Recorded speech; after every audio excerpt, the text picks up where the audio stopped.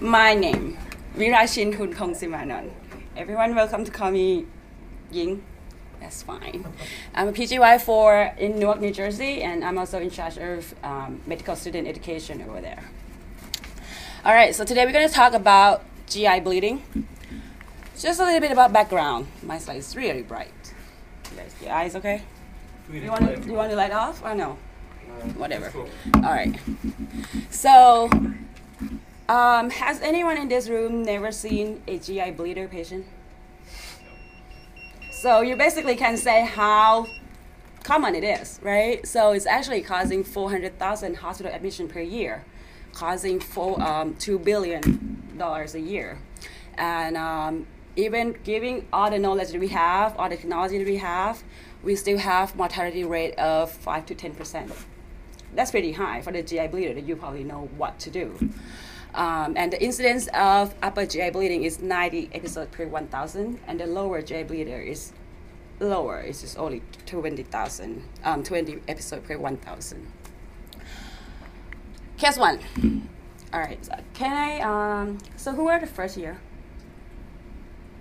Okay. We're second year. Rich is pimping already. Okay. All right. So the rest is third year, I guess. So case 1 is a 45-year-old guy complaining of vomiting blood for 2 days. His vitals are as listed. You walk into the room, you see this guy. Kind of dark over there. Mine is pink. First year, what kind of questions you want to ask this guy? Just shout out, because I don't remember who's the first year. Was he needing to quantify the amount of bleeding? Great. Okay. What else? This has happened before. Great. What else? Bright red or coffee? Good. You're not an intern. Oh. That worked too. Okay. So one of the questions you want to know whether this is a real bleeding, right? So the patient presenting blood is red. So sometimes they have something red and then they just say, oh, I'm vomiting blood. My husband actually has an experience when he was a kid that he ate a lot of watermelon and then till he threw up. And then everyone freaks out because it's like, oh, he's throwing up blood. It's like, I'm okay. So you need to verify whether they eat or drink anything that can possibly cause the red. And also, you need to verify whether the blood is actually come from the GI, right? It could be from the nose. Some people have nosebleed, they swallow it and then they're throwing it up. Some people have coughing blood. So that's a totally differential diagnosis, right? And then you're right, you asked about duration and amount, how long has been bleeding. You ask if they're ever bleeding before. And then you ask if there's any medications you're taking that might cause the bleeding and that might also kind of change your management, right? So you ask about NSAIDs, aspirin, blood thinners. And then the other thing, this kind of like in-service question. So you ask if any previous surgery. And then the type of question you get is, like a pretty old patient, have aortic surgery in the past, came in here, vomiting blood, upper GI bleed. What your diagnosis, what you want to do. So this patient can have the fistula causing bleeding. So I never seen one, but it's straight out there. It's always in the question. And then past medical history. So you want to know, the couple two red things you want to know is if the patient have any history of cirrhosis or if the patient is alcoholic, because that would definitely change your management. I know BC talked about that a lot, the lecture before. And then you also want to ask if there is any bleeding disorder. Always do rectal exam. So this is one kind of patient that you want to do a rectal exam, right? But when you do the rectal exam, you need to know the limitation of your test. You guys use like a Guiac test card over here too, right? So that card, can you use it with the content that the patient vomit? Is it here? You can use it. Mine, I can't. We're not supposed to. We do, but we don't. Okay. Okay. And then and there are some things that the patient eat can causing false positive, like bismuth or bismuth and iron cause black stool. But some red fruits, some meat can cause a false positive on the guaiac. So we're not supposed to guag vomit. You're not supposed to. It's not meant for that. It's I've done it not like 10 intestinal times. What was the results? That's why it's a Well, if there's blood, I mean, I've seen blood on it maybe 3 times. You've seen no blood on the vomitus, but it's quite positive? No, I don't remember what from below, but I've definitely had some positives. Well, what we're using is a hemocult for stool. There is an analogous test called a gastrocult. Right. But we don't have that easily in ED. We misapply the hemocult. Okay. But, I mean, I still interpret a blue as a blue. And still, Okay. you may have some more information about that, but it's not meant for that. It could be false. There could be false negatives. It could be blood that could miss. Right. Okay, and then the other thing is you want to ask for associated symptoms. You want to gauge the severity, and you also want to ask to guide you for your diagnosis.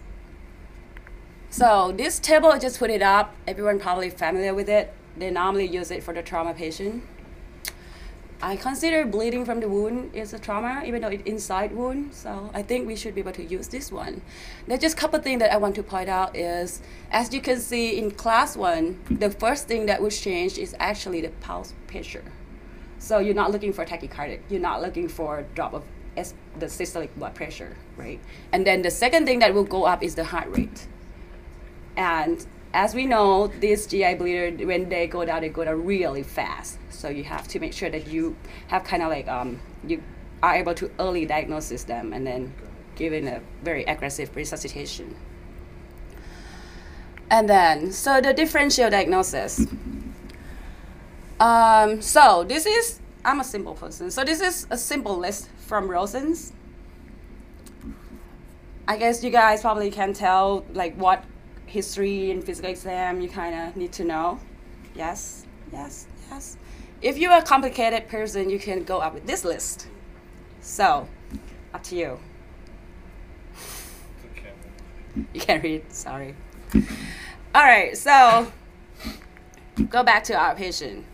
The nurse come and notify you that, oh, now his blood pressure is dropped, his heart is tachy up, he's breathing a little bit faster, pulse ox still fine. And you walk into the room, you find him pale as paper, thinner, and has sunken eyeball.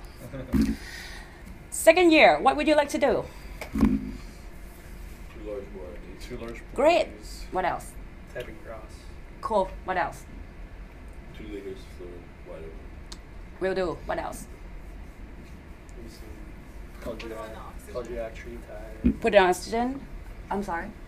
I'd probably, from BC's lecture, probably start off treatise, antibiotics, get GI on the phone. protonic stroke. All right, we'll talk about that. So you want to aggressively resuscitation. You want to consider NG lavage. You want to think about emergent scope. And then you want to think about the protonics, the proton pump inhibitor. So resuscitation, you guys all know, right? Even first year, half year through already. So 2 large bore IV O2 monitors, aggressively fluid, consider blood transfusion, even consider invasive monitoring like A-line. If you cannot get the real blood pressure, you might consider to put the central line in because you might need more access than 1 or 2, or if you have to run blood or anything else, you have to put something on the drip, then you have more ports. You might consider the massive transfusion protocol. And then if the patient vomiting a lot or they became altered, then you might consider to get the airway management. And then other labs that you talked about. The only thing is, in the elderly, you have to be careful. Sometimes they can bleed, and sometimes they can just bleed inside, and then they become anemic, and that just tip them off to have the MI. So you might consider to do the EKGs and the enzymes in the elderly. And also, sometimes they might just come in complaining of epigastric pain. So that might be equivalent of chest pain in the elderly, right? It's atypical. So you might want to consider to diagnose working diagnosis for the MI also. So, NG lavage. What do you think? Should we do it? I know we talk about it. So there are some guidelines say that the benefit of doing NG lavages is proof that the patient has upper GI bleeding. Of course, if the patient vomiting blood, it's there. You don't have to prove it. It might help prevent the aspiration, as BC said, in a patient that altered or vomiting a lot, that cannot control their own airway. Then you might just want to take the blood out and make them feel more comfortable. You can also use it to gauge the severity. When you lavage it, and then if always red, bright red, if not lighter, then it's probably bleed a lot inside. And it's also provide better visualization of the gastric fundus. I think some of you mentioned before that GI asked you to lavage. Sometimes they can see better when they scope. And although the last benefit is actually might be be able to achieve it with the other medication, which is IV erythromycin, that I know BC already talked about. And this is a study that done. There's a study, I think it's in one of your journal club too. I just saw. So it's a study that compare between using the lavage and erythromycin, and then they see if there are any changes in rebleeding incidence, if there is any changes in the time of endoscopic procedure, and if there's any changes in the incidence of the need of second scope, the number of transfusion, and the mortality rate. So so far that they can tell is not significantly different between the two. So is actually lavaging supposed to improve the chance of stopping the bleed without a scope? I don't think so. That was an old way. That was an old. Right, so it's not. Right, it's been just disproven. So, So the when they idea was say that if you lavage take- till clear, it's kind of pointless. Right, it is pointless. Okay. So, I mean, there's two things here. One is do you put the NG tube in at all as a diagnostic Right, test, I and then do understand you that. lavage? I think it's clear that the lavage piece of it is bogus. But I understand. Yeah. But whether to put the NG tube in at all as a diagnostic test is still open to debate. And then, so should we give the proton pump inhibitor? I mean, it's Can I been comment on the yes. placement of the NG? Sure. So, what I miss with these criteria to use an NG tube or not is how it affects the emergency physician's decision point, the management decisions. I compare it to, let's say a patient falls down and hits their head and they have a scalp laceration. You roll the patient in the department, and you're going to say, patient has a scalp laceration. I'm now going to put a box around their head so you can't see how much it's bleeding or whether it continues to bleed. Go ahead and manage the patient for the next 2-3 hours in the emergency room. You can't see how much it's bleeding. There's a box around his head. You can't tell. I'm going to handcuff you. I'm going to take it, tie one hand behind your back. And now I want you to make a decision about whether the patient should go to a tele, floor, home, unit. Go ahead. You don't know how much is bleeding. So to me, the absence of an NG tube ties one hand behind your back. I don't say you have to leave it in. I don't say that you have to lavage it. But you've got to know, is he bleeding right now or is he not bleeding right now? If he's bleeding right now, he goes to the unit. If he's not bleeding right now, but he's got a coagulopathy, he probably goes to the unit. If he's got a bunch of coffee grounds there, then you know it stopped. I mean, there's some information there that to me is kind of self-evident, but I've never seen a good study that addresses that. It's sort of like, do you need a study that shows that parachutes are effective in preventing, blood force trauma death jumping out of airplanes? No, it's just self-evident. You know that you don't need a placebo group to tell that. And to me, not having an NG tube and not knowing whether the guy's bleeding or how much is, yes, of course, there's false negatives. It could be further down in your NG tube, but you got to look. All right, you're going to do a rectal exam. Okay, so you got melanoma. What does that tell you? Is he bleeding right now? Does GI have to come and scope him right now? You put him in the unit. How aggressive are you with octreotide? How many units do you type across with? There's lots of nuances that are answered by whether or not you get bright red blood out of the NG tube. So to me, it's nuts to skip it. And there's a lot of this discussion about, well, it's not indicated, it's painful. Yeah, I agree it's painful. It's a lousy thing to do to people. You don't have to leave it in forever. But from our perspective, I believe you need it right away. And that helps you risk stratify the patient. Like, get a patient with chest pain. Let's not get an EKG. We don't need risk stratify. Do you still do it in someone that just comes in with melanoma, no vomiting? Then I'm kind of on the fence. Thank you. Probably. Depends on what his vitals are. How long does it do? Yeah, like this one probably needs a, multiple transfusion protocol, like you said. And they drop their pressure, their class 3. Yeah, certainly if he's dropped his pressure. Yeah. I agree. If he's perfectly stable, says I've been having melanoma Yes. for 3 days and his hemoglobin's 11, then maybe not. Yeah.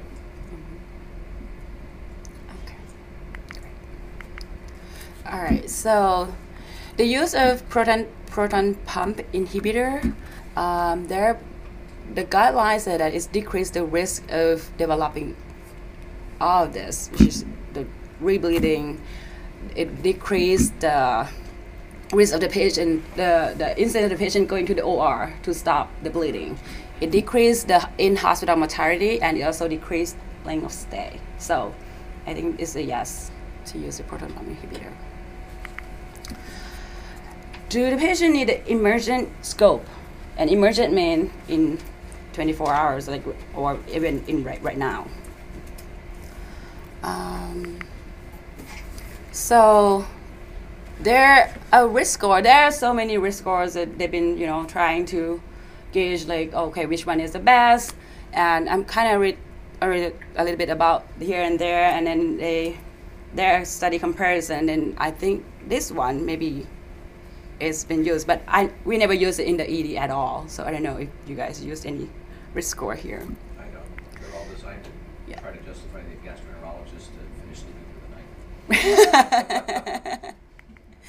Right. So this is the score that they come up. It looks so complicated to me. Like, you have to add these odds up. Will never work out for the ED physician who are very busy. So what the score say is, basically it say that if the patient has low BUN, this is a score done in Europe, so their unit is kind of off. The hemoglobin is more than 13 in male, more than 12 in female. Blood pressure is fine, and pulse is less than 100 per minute. Then the chance that the patient is going to need any clinical intervention, that including scope or any other procedure to be done, is really unlikely, and that give us the 99% of sensitivity and 32% of specificity. What if they have these vitals but they're actively bleeding? Would that change anything? That would change if that was my patient. So, I mean, if they're actively bleeding, but how can you tell? You mean they're vomiting progressively? Definitely, right? So you can see, because like I said, this patient, when they goes down, they go very fast, because you don't know how much is inside. You don't know really how much is they've been bleeding. What that equivalent BUN would be for us? I don't know. Don't you guys have iPhone? I thought they're giving iPad to the first year medical student. Yeah, that's They're all the residents need iPads. That's right. All right. What is? Let me know. Let me know. I'll see if I can figure it out. Okay. It's like technology. It's hard. Oh, sure. So the other guideline, there's a guideline done by the gastrointestinologist committee, and then they actually recommend for the patient that non-variceal bleeding, then recommend scope within 24 hours. What was the abbreviation? NGG? Non-variceal upper GI hemorrhage. Sorry. And then this is another study that done. Try to look into like who really need the early scope, and that means the early scope and some intervention, and who do not. This is a prospective study that done in Europe also. They looked into 190 patients. And then they found that if the patient, so they come up with like a score that, if the patient has all of that, you give 1, and then you multiply by the one in the parentheses. So it's like if the patient have tachycardic, then you give 1, and then times 4, and then you plus. If the patient has fresh body, you give 1 times 10, so that's 10. So let's go that way. So, and they say if the score is less than 7, so there's a chance that it's very unlikely that the patient will have active bleeding right now that need intervention. I mean, you can see from that, if you have at least 2 of them, then it will meet the above 7, for sure. So, and that is the crazy active bleeding ulcer. You can see the flow of blood. All right. Just a little bit of mental break.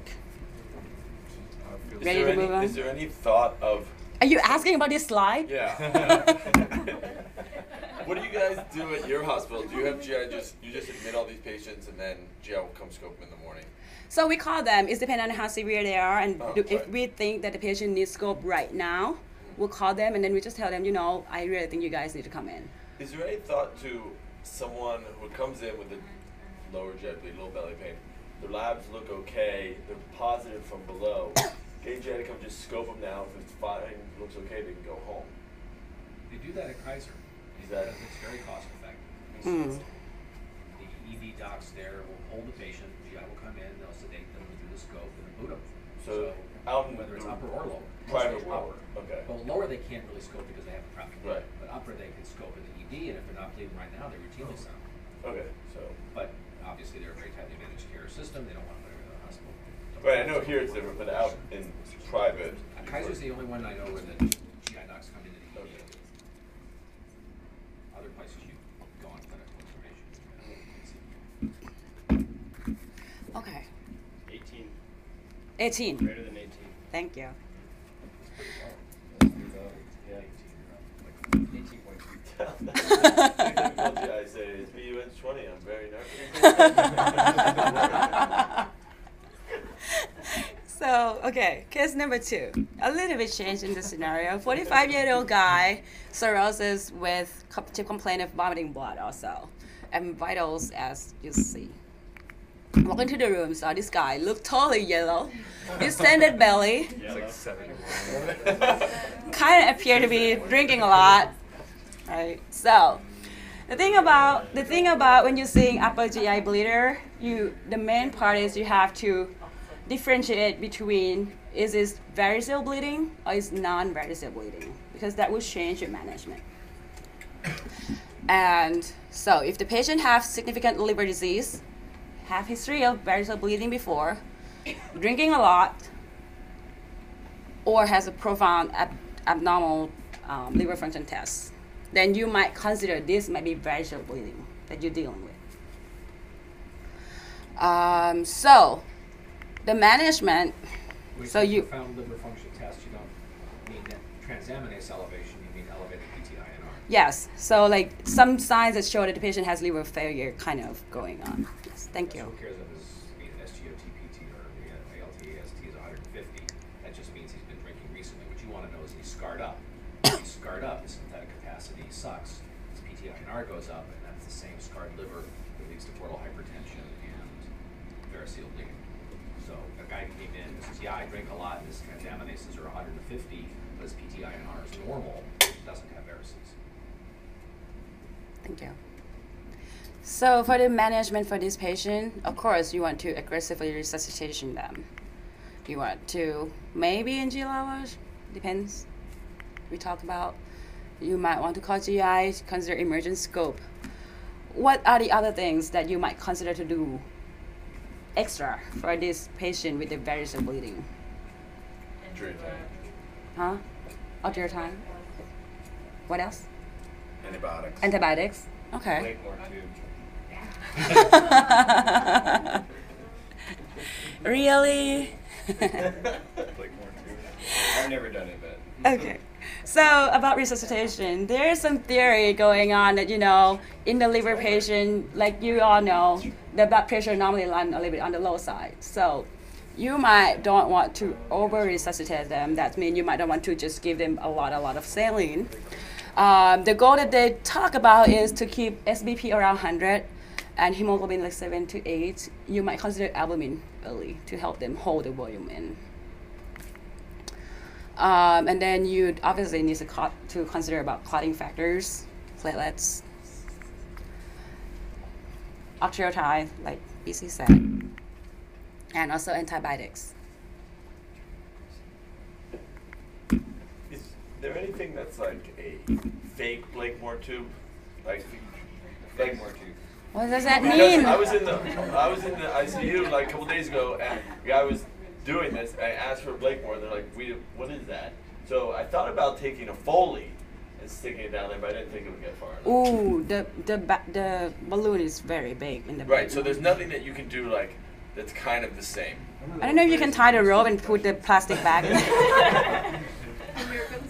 I mean, emergently. If you can come up with something, you might be rich. I know. Foley. Maybe an aerotic balloon pump. Good idea, though. I don't think they would have that. Yeah.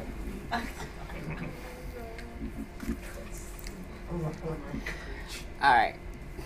I'll leave it to Kirsch to come to talk here. That's awesome. All right. Case number 3. 65-year-old guy complaining of bloody bowel movement. There you go. You guys been asking about lower GI bleeder. Vitals, as you see. And you know, this guy is always a little bit old, grumpy, doesn't want to do anything, just want to go home. So, what are your differential diagnoses? From lower GI. I'm sorry? Hemorrhoids, fissures, Great. diverticulosis. So, any anal rectal disease. Yeah. Good. What else? Angiodysplasia. Good. Okay. So what angiodysplasia, the patient normally like a little bit old and then they present with bleeding, like gush of blood, and then it stops and then it's bleed again, right? So sometimes it can kind of be triggering. What else? Cancer, James mentioned. Yes, obviously. Upper GI. Yes, definitely. So I put a list of the upper. This is from Rosen's. I didn't put the complicated one for the lower because it's too much. So how do you know whether it's upper or lower? So this study is actually done in the United States. It's a retrospective study. Look into 325 patients, and then they try to figure out what actually associate with patient. What if the patient come in, no vomiting blood, what they can predict that the patient might have upper GI bleed. And they found that the patient, it's kind of like the patient with the black stool and age less than 50 and began creatinine more than 30. If they have all this, all these three is actually might be able to predict the patient might have upper GI bleeding. And you can see all the odds ratio. But it's just one study that's done, and it's retrospective, so. NG lavage or not? In the lower GI bleeder that not vomiting blood. There are many studies done about this. So this one is just I think it's a meta-analysis. So they actually said no. So I know you guys watch American Idol. So Simon's always say no. So it said it's low sensitivity and it has a poor likelihood ratio. So you really cannot use it to rule out upper GI bleeder. Right? And then the second study, which is, I think this one is a prospective study that's done. And then you got Paula Abdul. They said, sure, why not? They have a gift, talents. Get them in. So they said because they found that from the study, they said that 10% of patients have upper GI bleeder, so it might worth just to do it, just to route that 10%. And then the other one is a retrospective study that said, well, yeah, maybe it depends. If it's positive, it helps. If it's negative, it's not. So. What did the attorney say?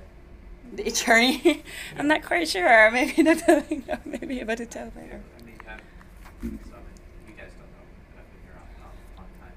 But I think you have no choice. You put a tube down, and every single patient has GI bleeding.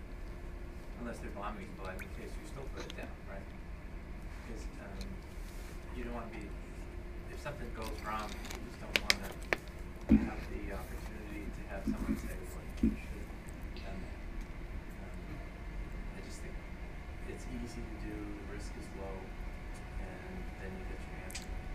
So the studies are nice, but from 35 years of practice in emergency medicine, 7 lawsuits, none of which were successful. Attorneys love to nail you on stuff like this. So the studies are helpful. I think it's important to understand and to see what people have done.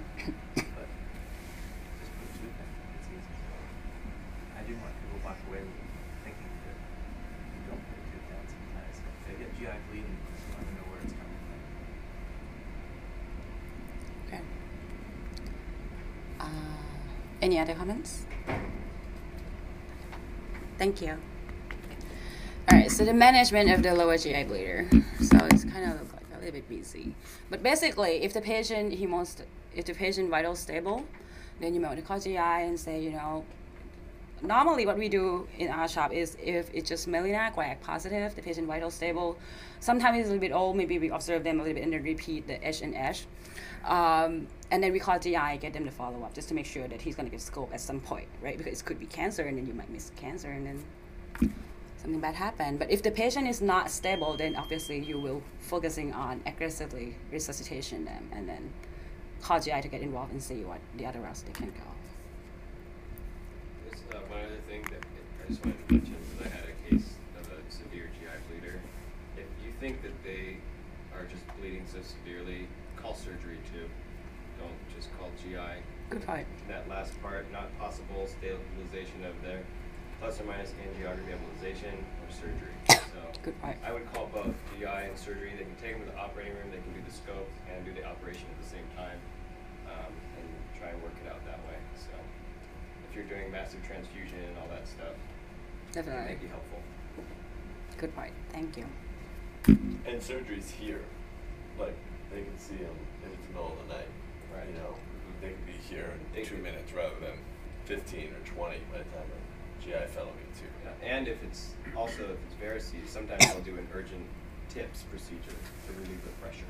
So, although those fail frequently, they're really urgent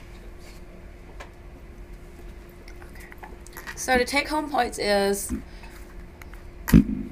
GI bleeder is upper GI bleed until proven otherwise, for me at least.